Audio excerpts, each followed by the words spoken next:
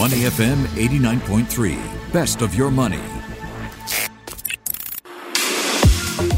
Market View Minutes with Michelle Martin on Money FM 89.3.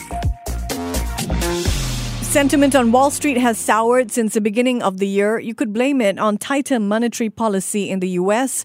The Fed has cut back on bond purchases and is set to raise interest rates. There are also tensions in the Ukraine, and the resulting Western sanctions on Russia are also prompting selling. Whatever the cause, the S&P 500 has entered into correction territory for the first time in 2 years. That means the index is down more than 10% from its peak.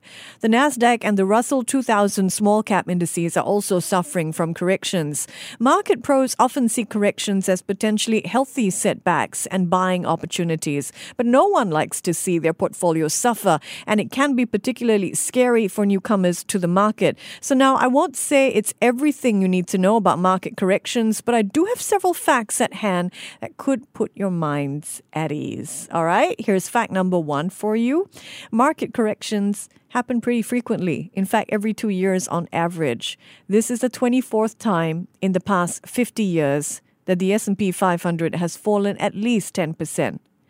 Fact number 2, corrections are often driven by fear and speculation, not fundamentals. To some extent, we are definitely seeing this happen now as investors sell off amid rising US-Russia tensions. While analysts have charted out the potential impact of war in the Ukraine, no one knows for sure. And to some extent, it could just be an excuse to sell. The flip side to that leads us to fact number 3. Market corrections can be an opportunity to buy in. Take shares of Apple, for example. 2 years ago, Apple shares dropped 30% from their peak. Well, guess what? Apple's share price has nearly tripled since then. So, how long do we have to wait for markets to recover from a correction?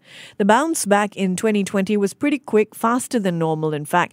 It takes about 4 months for U.S. markets to return to their pre-correction levels, though there's no guarantee. If you go back to the Great Depression, the markets were down for 5 years, though that was way back in 1937, and that could be seen as an outlier.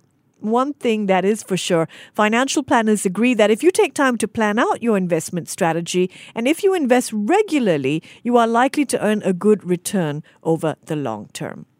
And that is your Market View Minute this morning. Market View Minutes with Michelle Martin on Money FM 89.3. To listen to more great interviews, download our podcasts at moneyfm893.sg or download our audio app. That's AWEDIO. Available on Google Play or the App Store.